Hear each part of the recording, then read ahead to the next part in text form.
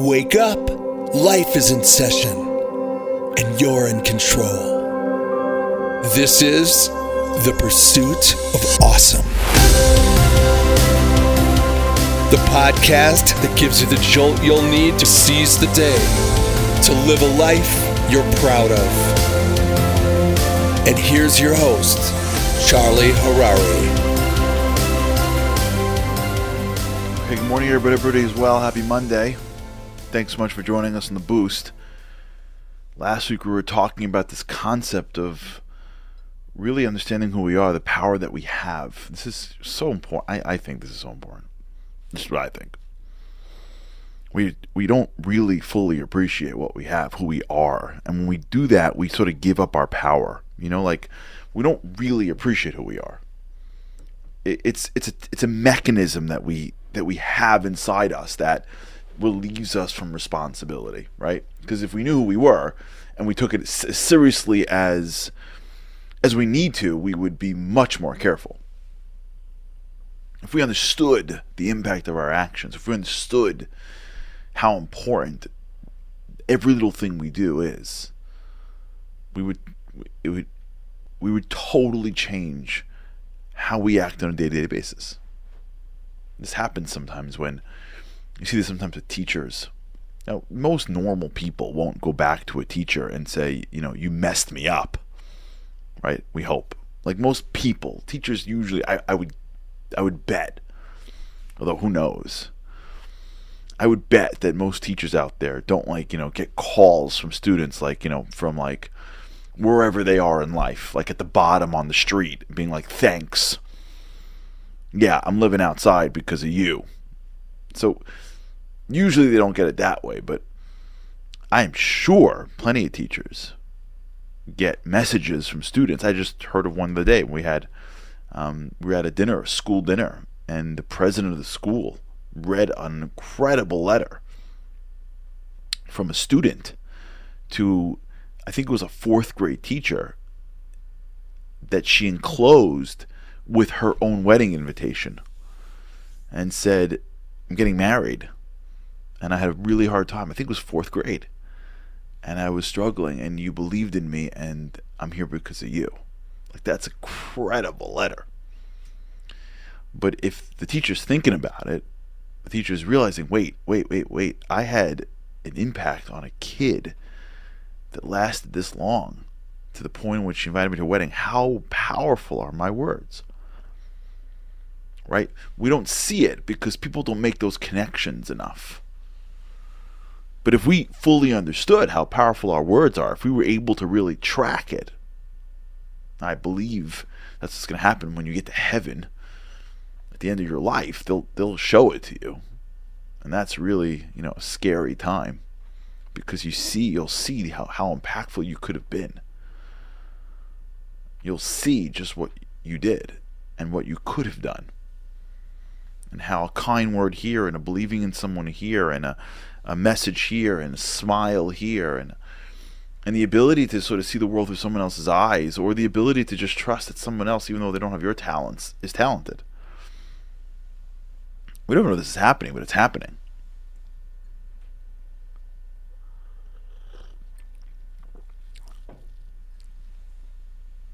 In one of the companies I'm involved in, they had this thing called DEI training.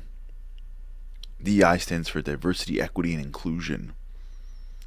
So we did training on unconscious bias. I have to tell you, by the way, I was a little skeptical on the unconscious bias, even though I believe very strongly in unconscious bias. And we talk about it here on the show.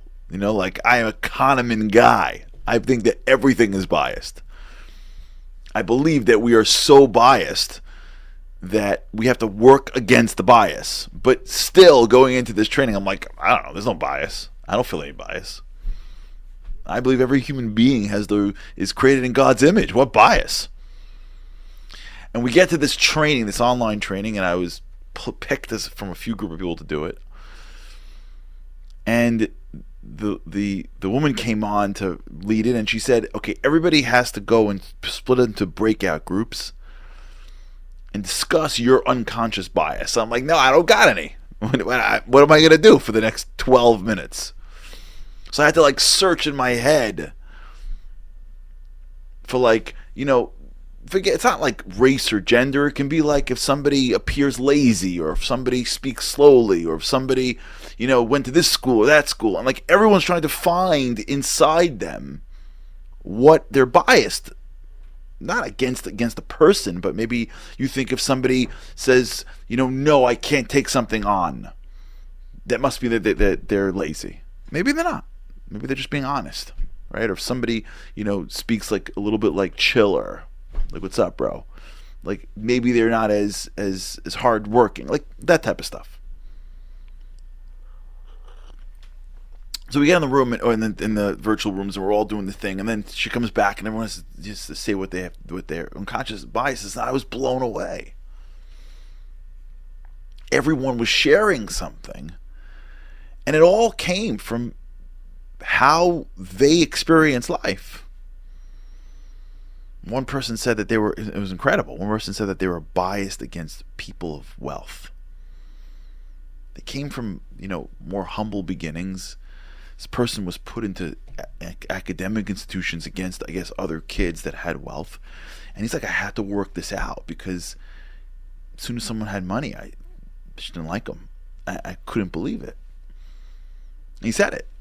But like, he was like figuring himself out a little bit. That's why I'm like immediately allergic or think bad of people. One person said that she had this unconscious bias about people without, sort of an academic background. Her family valued education so much that as soon as she found out that you didn't have an academic background, she like just bowled over you with, fancy words, and just to like make you feel like you weren't. And she was explaining. It was unbelievable. One person said the wardrobe. He grew up in a time where people of stature dressed properly.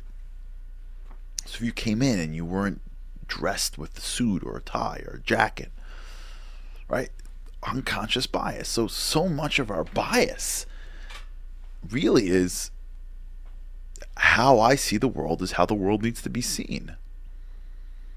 And when you look at other people, even if you're not saying things that are terrible, you're looking at them, and they're lower in your eyes because they don't look like you. It's a tremendous thing, by the way, I think. Because they feel it. But who says we're it? Who says my way is the way? Who says that you have to be like me? Who says who I am is any better than who you are? Why do I look down? Why does somebody look down at somebody else? Because they don't look like them. They don't talk like them. They don't have the same values. If you've ever done personality tests, you know that people are just built differently. They have different strengths and weaknesses and experiences and exposures.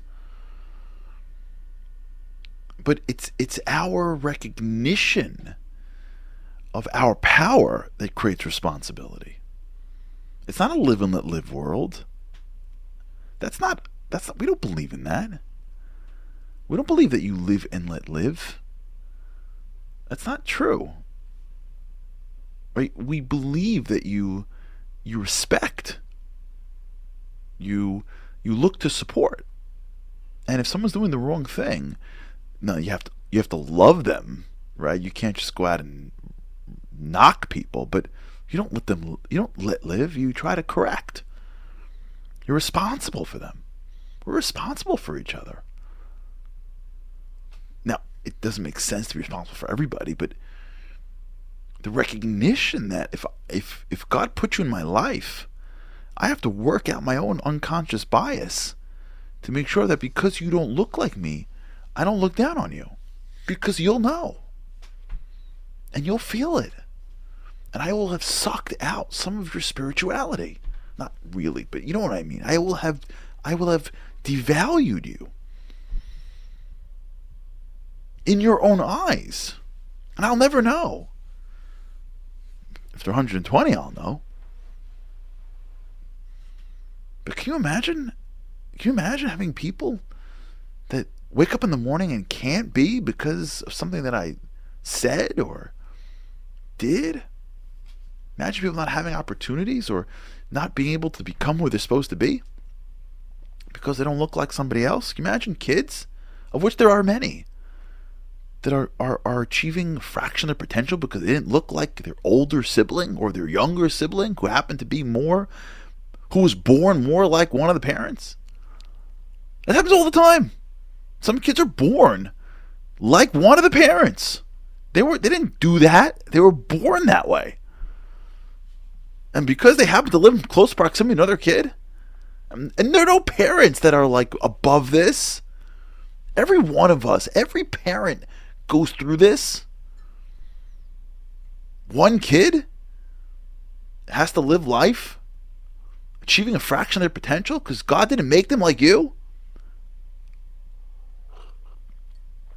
So when the first kid is sharing what they did that day, you're glowing, and the next kid you're like, really? Can you work harder?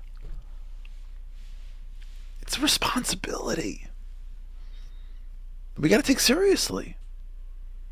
Because the world's our oyster and we can blow it up in such a positive way. But what it means to be responsible means you could also mess it up in a real way. Okay, we'll talk about this. Yeah, we'll talk about this. All right, everybody. Responsibility. With great ability comes great responsibility. And we have the ability to make a difference in people's lives in ways that we can't even dream. We got to take responsibility for that. All right, have a great day.